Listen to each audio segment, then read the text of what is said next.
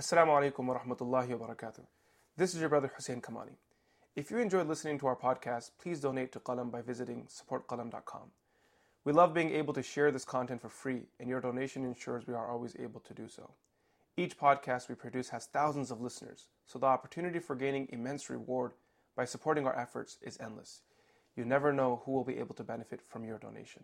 May Allah subhanahu wa ta'ala accept, and jazakumullahu khairan. Assalamu alaikum. One of the mashayikh, one of my friends, he told me that he did khidmah. This friend of mine, he's from Chicago, he's a sheikh. He said, I once did a khidmah of a famous da'i in the UK, rahimahullah, he passed away. His name was Hafiz Patel. Righteous man. I met him in my life, very pious and righteous person. Even though I wasn't so involved in da'wah and tabligh growing up, but the few times I did end up going to this markaz, Dewsbury, I recall once we went and the sheikh, his name was Hafiz Patel, he was giving a dars and he noticed one of the students in front of him was from our institution. And since our institution was one of the first institutions in the UK, and our Sheikh Yusuf was also a teacher of Hafiz Patel, even though this man was like probably in his 80s or 70s and 80s, very old himself. But our Sheikh was his teacher and someone that he viewed as a spiritual mentor. When he saw one of the students from our institute in the gathering, and it was a massive gathering, there were like hundreds of people, he said, "Where are you from?" And that person said, "We're from Darul Uloom, located near Bury." So he said, "How many of you are here?" So then he said, "There's a few of us that came." So he said, "Come forward. Anyone that's from that institute, come forward." And we all got up, and one by one, in front of the whole crowd, he kissed us on the forehead. And he said, "Sit next to me. You are my honorable guest while you're with us." Very pious and righteous man he was. So one of my friends, he said that one day I went to visit him, and since I was spending the night there, I requested if I can stay in the khidmah of the sheikh through the night. So they allowed me. He said that I asked the sheikh, "What can I do?" So the sheikh said, "There's only one thing you need to do. Wake me up for tahajjud salah tomorrow. That's all you need to do, nothing else." This friend of mine said, "Okay, that's easy." Tahajjud, I had to wake him up at 2 or 3 o'clock, so I sat down, sheikh went to sleep. I told myself, if I go to sleep, I risk not waking up, so I'm just going to read the Quran. He said, I sat down, I started reading the Quran, 10 o'clock, 11 o'clock, 12 o'clock, 1 o'clock, what happened to him? He fell asleep. Now, when he woke up, it was 15 minutes left to Fajr. And he said, "Ya Allah, I was given one job to wake him up for tahajjud, and I botched that up as well." So he said, I got up and ran to wake the sheikh up because there were still 15 minutes left for Fajr. Maybe he can pray his tahajjud quickly in 5-10 minutes like we pray. Let me go wake him up. So he ran and woke the sheikh up. When he went there, the sheikh was missing. He said, I went to the bathroom, the sheikh was missing. This friend of mine, he thought the sheikh got kidnapped. So he said, I started panicking. What am I going to tell people? The Amir, that I was given responsibility to do khidmah during the night. Not only did I not wake him up for tahajjud, but he's missing. So he said, I started searching everywhere. And then I noticed there was some noise coming from the corner of the room. The room was dark.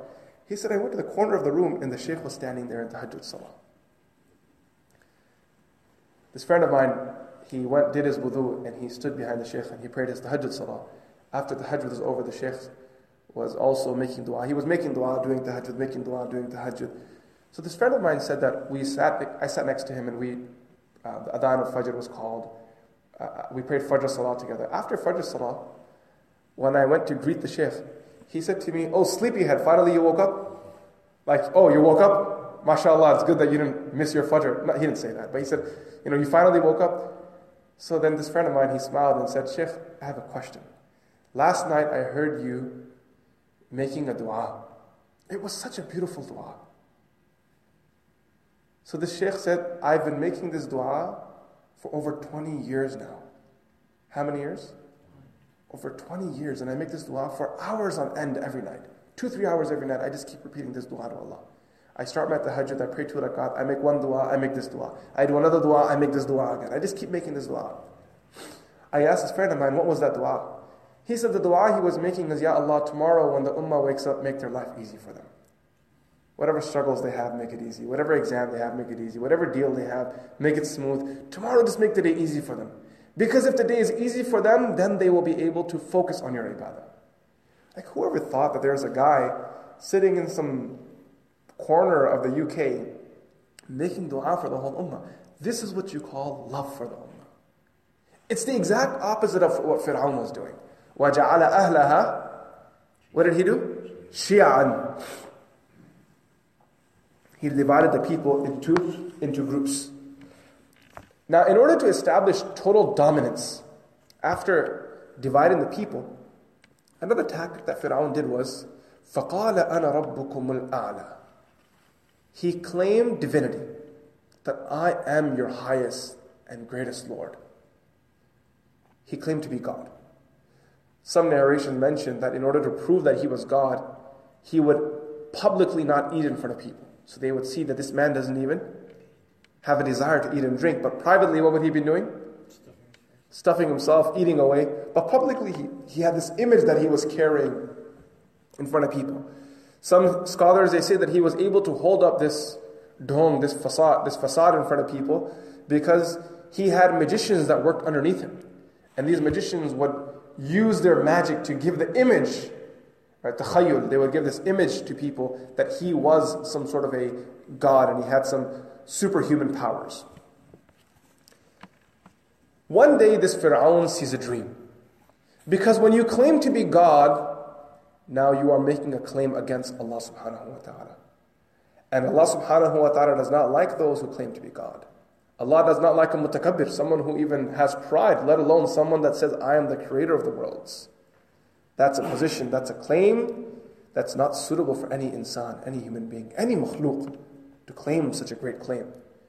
Allah subhanahu wa ta'ala puts into place a plan for the destruction of Fir'aun.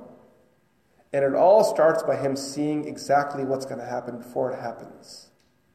And Allah subhanahu wa ta'ala makes it clear to him, this is what's going to happen and you can do nothing about it. Because you have no qudra at all. I am al-qadir. I will show it to you. I will do it. There's nothing in the world you can do about it. The way Allah subhanahu wa ta'ala deals with Fir'aun is ajib. It's not just a matter of destroying him, but it's making him admit how useless and worthless he actually is. That you have no say in what Allah subhanahu wa ta'ala does. This Fir'aun sees a dream, and in his dream he sees that a child from Banu Israel kills him. A child from Banu Israel kills him. He wakes up in the morning and he reaches out to his advisors, who are mostly people who were fortune tellers, magicians, soothsayers. These were the people that he kept around him.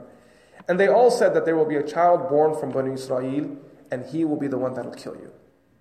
So what the Fir'aun does is he gives a command that all male children from Banu Israel must be killed. All male children from Banu Israel must be killed. Some scholars, they say that this command of Pharaoh was enacted by killing them 1 year on, 1 year off. That they killed the children for 1 year, they let them live for 1 year. They killed the children for 1 year, male children by the way, and they let them live for another year. Others, they say that he saw the dream, he gave the command that all children should be killed, and then at some point he realized that this was just mass murder, and he was not only causing frustration amongst the Banu Israel, but ultimately the Qibtis were seeing the dhulm and they would rebel against him. So he put an end to it.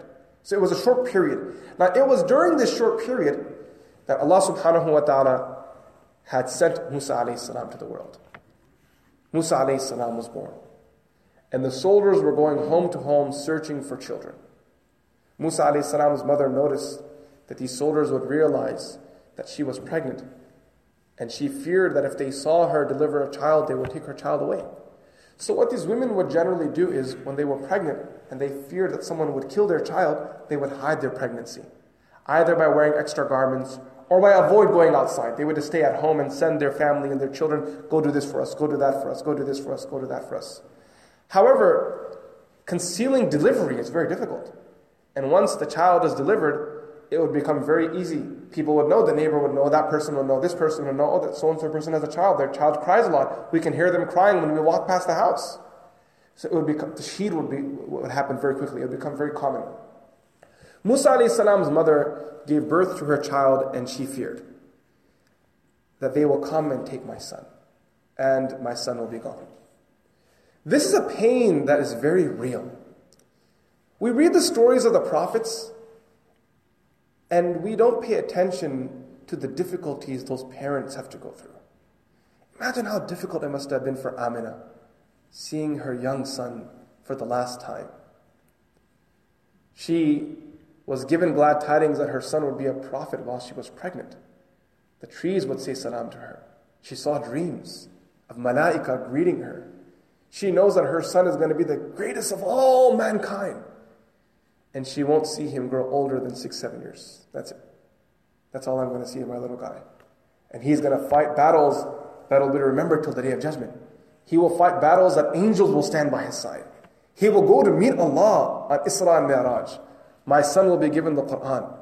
He will be one that people will follow until the Day of Judgment. And here, she's not going to get the chance to push her child on the swing. This is I think about this sometimes, and I think to myself, subhanAllah, yes, without doubt, the Anbiya alayhimus salam made great sacrifice, but I really can't understand what kind of sacrifice Abdullah must have made when he was passing away, far away from his wife, without even had seen the beautiful, handsome face of his moon, of his qamar, of his badr, his son, that mankind will always remember as Muhammad ibn Abdullah, the son of Abdullah. That Abdullah didn't get a chance to see his son's face. Here, Musa alayhi salam's mother is worried that they're going to come and take my son away. I can scream, shout, ask for help, but nothing could happen. There's no way for me to save my child. There is no way at all. In our community, if someone tries to take a child away, you can call, services and get the police involved and who is she going to call? Who's going to come for help? So at a time like that, Allah subhanahu wa ta'ala comes to her help. Allah Azza wa Jalla says in the Quran, وَأَوْحَيْنَا إِلَىٰ أُمِّ مُوسَى. Now, this mother of Musa alayhi salam, she knew that her child was going to die. All she did day and night was what? Along with dua, what does a mother do when she knows that her child is in risk? She's crying, worrying and crying and crying. Allah says, وَلَا تَخَافِي وَلَا تَحْزَنِي. Allah says to her, don't fear, don't grieve. Just trust us. إِنَّا رَادُّهُ إِلَيْكِ. Your child will come back. Now you're probably wondering, where is he going that we're talking about coming back? So the first part of that ayah, Allah subhanahu wa ta'ala says, وَأَوْحَيْنَا إِلَىٰ أُمِّ مُوسَى أَنْ أَرْضِعِيهِ. That we revealed, or we inspired Musa alayhi salam's mother, Ummi Musa, أَنْ أَرْضِعِيهِ, that you should nurse him. فَإِذَا خِفْتِ عَلَيْهِ. And when you fear for him, فَأَلْقِيهِ فِي الْيَمِّ. Then put him into the river. وَلَا تَخَافِي وَلَا تَحْزَنِي. Do not fear and grieve. إِنَّا رَادُّهُ إِلَيْكِ وَجَاعِلُهُ مِنَ الْمُرْسَلِينَ. Surely we will return him to you, and we will make him from the prophets. Your child has a bright future. Now this story, Musa alayhi salam's mother, is mentioned in the Quran at two places. Musa alayhi salam's mother is mentioned in the Quran in two places. فظن المستشرقون أن القرآن يكرر الآيات دون داع. Some Orientalists have claimed, this by the way is Imam Sha'arawi rahmatullahi alayhi's nadariyat on the issue. He says that some mustashriqun have claimed that the Quran repeats itself without any purpose, without any reason. Why is there a mention of Musa alayhi salam's mother twice in the Quran? Wasn't once enough? Look at the verses. In one place Allah says, I recited the verse to you, that we revealed to the mother of Musa to nurse him, and then when you fear, put him into the river, and do not fear, do not grieve, indeed we will return him to you and make him from the prophets. In the other place, Allah subhanahu wa ta'ala says in the Surah Taha, إِذْ أَوْحَيْنَا إِلَىٰ أُمِّكَ مَا يُوحَىٰ أَنِ اقْذِ فِيهِ فِي التَّابُوتِ فَاقْذِ فِيهِ فِي الْيَمِّ فَلْيُلْقِهِ الْيَمُّ بِالسَّاحِلِ يَأْخُذْهُ عَدُوٌّ لِي وَعَدُوٌّ لَهُ. That, and we revealed to your mother, meaning, because Allah is speaking to Musa alayhi salam, إِذْ أَوْحَيْنَا إِلَىٰ أُمِّكَ, we revealed to your mother, مَا يُوحَىٰ, that which was inspired or revealed, أَنِ اقْذِ فِيهِ فِي التَّابُوتِ, place him into a casing, فَاقْذِ فِيهِ فِي الْيَمِّ, and put that casing into the river, فَلْيُلْقِهِ الْيَمُّ بِالسَّاحِلِ, and that river will carry him to the shore, يَأْخُذْهُ عَدُوٌّ لِي وَعَدُوٌّ لَهُ, his enemy and my enemy will take him. Right? This is the plan.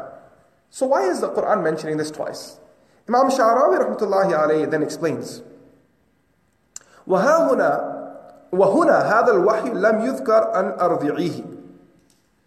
That in this part of Revelation there is no mention of nursing. So you have one place in the Quran, let me put some. In Surah Qasas, Allah mentions to Musa alayhi salam's mother, nursing, أَنْ أَرْضِعِيهِ. In Surah Taha, Allah subhanahu wa ta'ala makes no mention of nursing him. Okay? He then explains the reason is because that revelation came, qasas, when Musa alayhi salam was born. This revelation came when it was game time. Now that nursing period is gone. The soldiers are coming. She is informed that the soldiers are here. They're looking for children. She's terrified. She's sitting at home. She must have been a mess, crying and in tears. And Allah reveals a second time to her. Because she needs to put herself together to carry out this great task. So Allah now tells her exactly what to do. وَأَوْحَيْنَا إِلَىٰ أُمِّكَ مَا يُوحَىٰ أَنْ اقْضِ فِيهِ فِي التَّابُوتِ. Commands. It's not instructions like in the past where like you'll need to do this, you'll need to do that. What is Allah saying now? Number one, turn left. اقْضِ فِيهِ فِي الْيَمِّ. Then what's going to happen? يُلْقِهِ الْيَمُّ بِالسَّاحِلِ. Third thing, what's going to happen? يَأْخُذْهُ عَدُوٌّ لِي وَعَدُوٌّ لَهُ. That this is how this is all going to work. Follow this game plan, everything will go into place. We reflect over the ayah. Allah subhanahu wa ta'ala tells Musa alayhi salam's mother, "An ardi'ihi," that you shall nurse him. What's the benefit? Why is Allah specifically saying nurse him? Why? What's the reason? You know, Allah subhanahu wa ta'ala could have said, a mother was going to nurse a child even if Allah said not to. Even if Allah didn't tell her to. If Allah didn't tell a mother you have to nurse your child, would she nurse her child? Of course she would, because that's what mothers do. You know, you nurse your child. Why is Allah specifically saying to her, as a part of the game plan, that and the 3-4 things you need to do, one of them is ardi'ihi, nursing. What was that? Act normal. She's at home, no one's really watching. Pacify the child so people don't hear the child is quiet, the noise doesn't spread, people aren't aware. Anything else? Allah understands the bond between the mother and the son. I like this. I'm going to come back to it in a moment though. Yes? So the child comes back because it's used to the mother's milk. Yes. Yes, and that's connected to what you were saying, Ghalib, which is the bond. So there's 2 more things. Before that one, I'll mention one more thing. The second thing is that he will go on a journey in which he may not be fed for a while, therefore nurse him thoroughly, properly. Feed him to the best, as much as you can. So for this period while he's traveling, if he is not nourished, he won't become weak and feeble. The second thing is to establish the bond between the mother and child. Once that mother and child bond is created, you know, physicians talk about after birth, the benefits of skin to skin, that when there's a close proximity between a child and a mother, there's a bond that's created. And that bond is going to be very important so that when Musa alayhi salam reaches the palace, he doesn't feel that bond with other women. And he refuses them. I won't drink from them, they won't nurse me. There's only one mother that I have a bond with, bring her to me, I will nurse. And now, Musa alayhi salam, through this mode, will be reconnected with his mother. That's why, if you take a little bit more tafakkur, a little bit more reflection on this, you can see. It's as if Allah subhanahu wa ta'ala is telling us, O mothers of the world, nurse your children, serve your children. They may go away from you in their life, but if you gave them that love when they were young, like a magnet, they'll come flying right back to you. And I've seen this in my life. Sometimes children, when they reach their teen years, they become a little disobedient. They act out a little. You know, that phase of their life kicks in where they don't want anyone controlling them. Mom, you don't get me. Dad, you don't get me. Leave me alone. You don't understand. You're a fob. I was born in America. Like, people say all sorts of mean things to their parents. But if the mother and father nurse the child with their love, if they fed that love into their child, no matter how far that child goes, the child will always come back. But if you didn't take care of your child when they were young, you didn't let them know how much you love them, you didn't take care of them, you didn't sit with them, you didn't feed them, you didn't wash them. You know the love that a child experiences just by the mother taking a towel and drying the child's hair after he comes out of the shower. That's a very strong bond that's created. Where the mother says to her child, lie down, let me comb your hair for you. Let me put some oil on your hair. Let me, do this for you. Let me do that for you. These are things that by doing that khidmah, that bond and that relationship is created. وَأَوْحَيْنَا إِلَىٰ أُمِّ مُوسَىٰ أَنْ أَرْضِعِيهِ. Then Allah says, فَإِذَا خِفْتِ, and when you fear, put him into the river. Great things only come when people trust Allah. Imagine Musa alayhi salam's mother's heart. Today we read the story, retrospectively, so it's an easy story to read. But if I was there, if I was Musa alayhi salam's mother, I would think, what kind of God tells me that He's going to save my child by putting him in the most difficult circumstances? What are the chances a child's going to live if it's alone in some sort of a vessel in water? And it's not just still water. If it was still water, then you would say, okay, you know what? It'll stay in one place. I'll come back 2 days later, my baby will be there. Allah is telling her to put the child into a yam. What does yam mean? A river. It's flowing water. Allah knows. What if the tide rises? What if the speed picks up? What if it hits a stone or rock? The child can flip and is going to die. Like Musa alayhi salam's mother, let's put her to the side because she is mashallah. But anyone else would think to themselves, oh gosh, what a bad plan. This doesn't sound like a good plan at all. This sounds like a very bad plan. You're telling me that I'm going to save my child by putting my child into a river. That river will carry my child to a sahil. يَأْخُذْهُ عَدُوٌّ لِي وَعَدُوٌّ لَهُ. Allah actually says at the end of it what's going to happen? It's not like the river's going to go in a big circle and come back to your house. He's going to be carried to the shore, and who's going to pick him up there? Allah doesn't say Fir'aun or one of the guards of Fir'aun. That could have been some hope, some optimism there. Like, maybe it's some waliullah that'll pick him up. Who is it? يَأْخُذْهُ عَدُوٌّ لِي وَعَدُوٌّ لَهُ. My enemy and his enemy will pick him up. Allahu Akbar. I really can't do justice to the iman of this lady. What kind of person she must have been. She went against all odds, all logic, and she submitted to Allah subhanahu wa ta'ala. At that point, you might as well just kill your child yourself. At least if the child died in my hand in front of me, Allah knows what the ambiguity will do to me. Every day will kill me. As in Arabic they say, al-intidaru ashaddu min al-maut. That waiting is more difficult than death itself.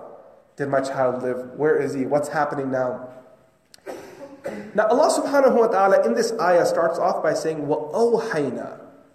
And we gave, and I'm going to translate this word, this in the Arabic form of it, we gave wahi ila ummi Musa, to the mother of Musa. What does this mean that we gave wahi to the mother of Musa alayhi salam?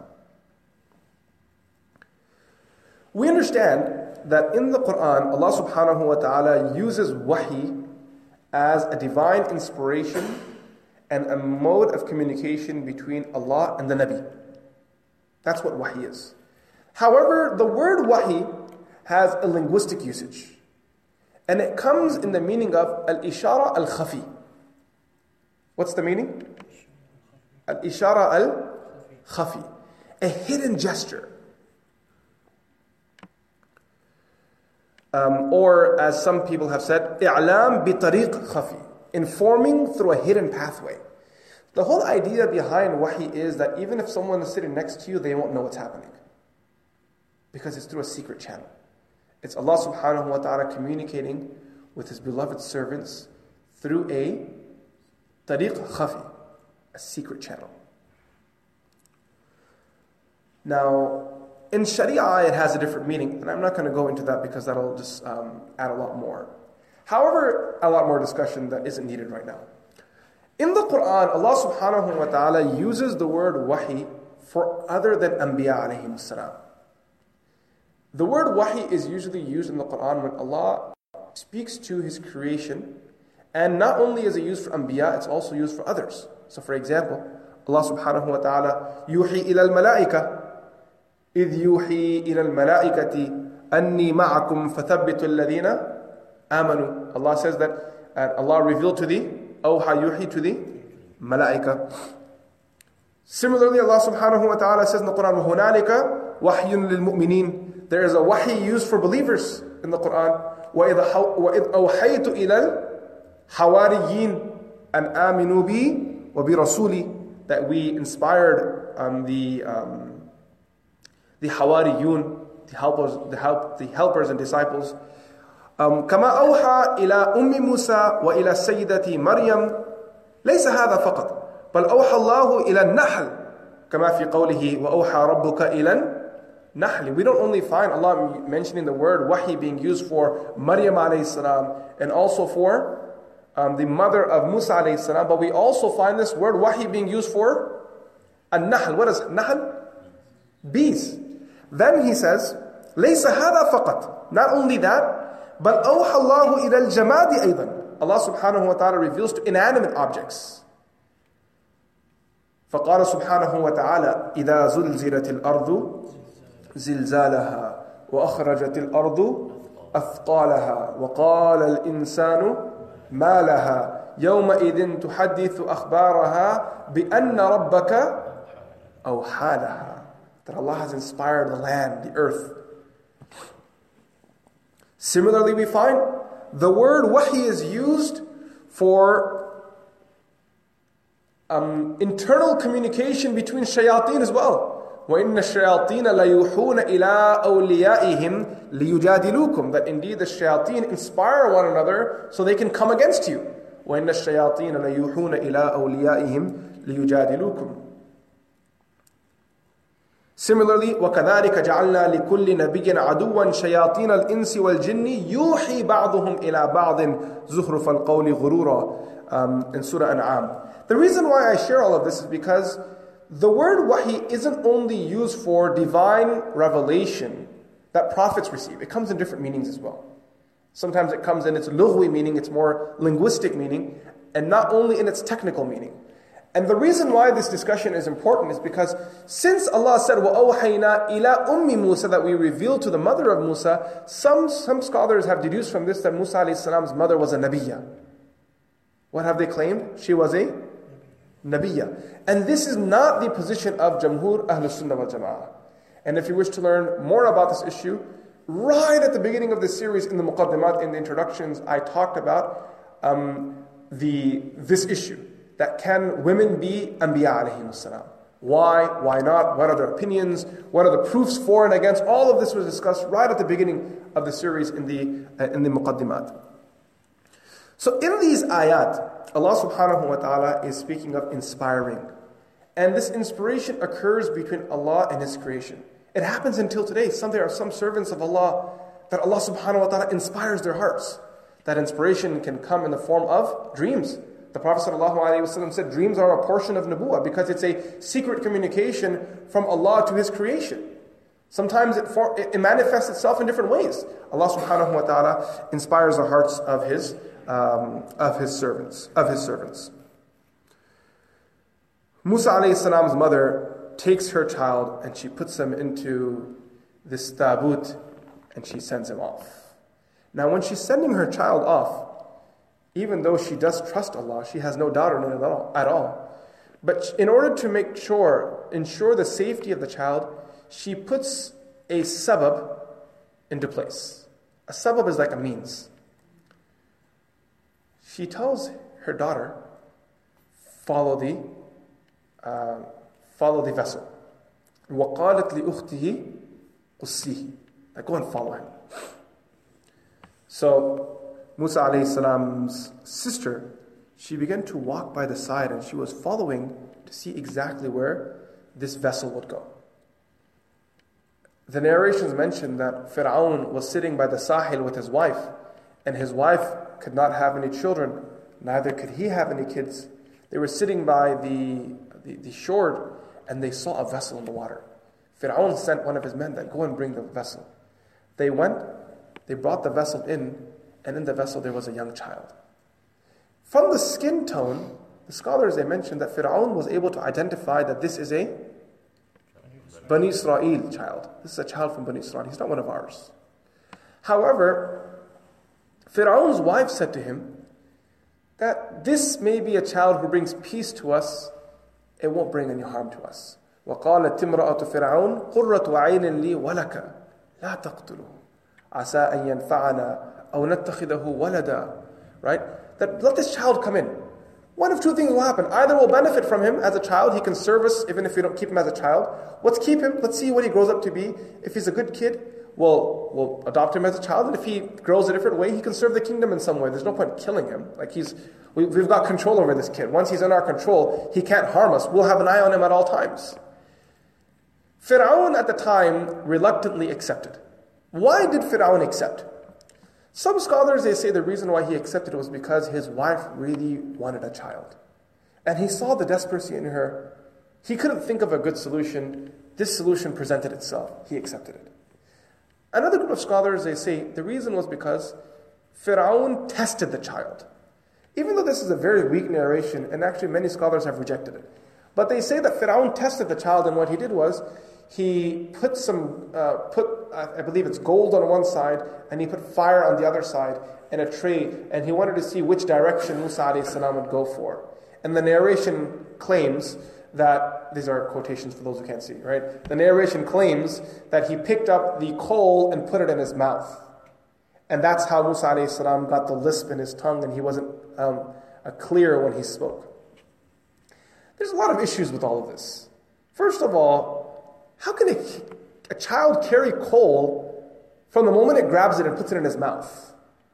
Do you guys understand that? Like once you touch coal, what happens? What do you say? You say, ow. You don't say, let me taste that. Like even if you're a baby, you're like, ow, you get it. You don't touch it and say, have you ever put your kids on grass for the first time? No? For those of you who have kids, maybe relate to this. When I put my kids on grass the first time, they were terrified. Right? The second they felt the first poke, they started screaming and shouting. No one says, okay, go on, put me down. Let me see how this feels. So there are some clear questions with this particular narration, that how could he pick up the coal and put it in his mouth? And even if you did put the coal in your mouth, it wouldn't just create a lisp. That would just destroy your mouth. Like, in order to get into his mouth, it would cause burns here, burns there. There are no narrations or proofs of Musa alayhi salam having these burns. If it was such a clear story, this would have been a known story. So there's a lot of questions regarding this particular narration. As for the lisp of Musa alayhi salam, it's possible that he was born with it. وَمَا ذَلِكَ عَلَى اللَّهِ بِعَزِيزٍ. Allah creates His creation in different ways. Now regarding that lisp, we'll talk about later on, because when we come to the part where Musa alayhi salam receives revelation, Allah talks about this in great detail. Some scholars, they say, he had a lisp and a stutter when he spoke, but when he spoke to Fir'aun, Allah opened up his mouth. He never had any reluctancy. Other scholars, they say, no, that stutter was with him all the time. That's why Allah subhanahu wa ta'ala blessed him with a brother. وَأَخِي هَارُونَ هُوَ أَفْصَحُ مِنِّي لِسَانٍ. That my brother Harun is more eloquent than I am in speech. Fir'aun took Musa alayhi salam into the home. And Musa alayhi salam now begins to grow and live in the family and the house of the Pharaoh. We'll stop here today, inshallah al-aziz. And in our next class, bi'idhnillahi ta'ala, we'll take it from here and talk about the youth years of from Musa alayhi salam's life. And piece by piece, inshallah, like this, we'll work through his life.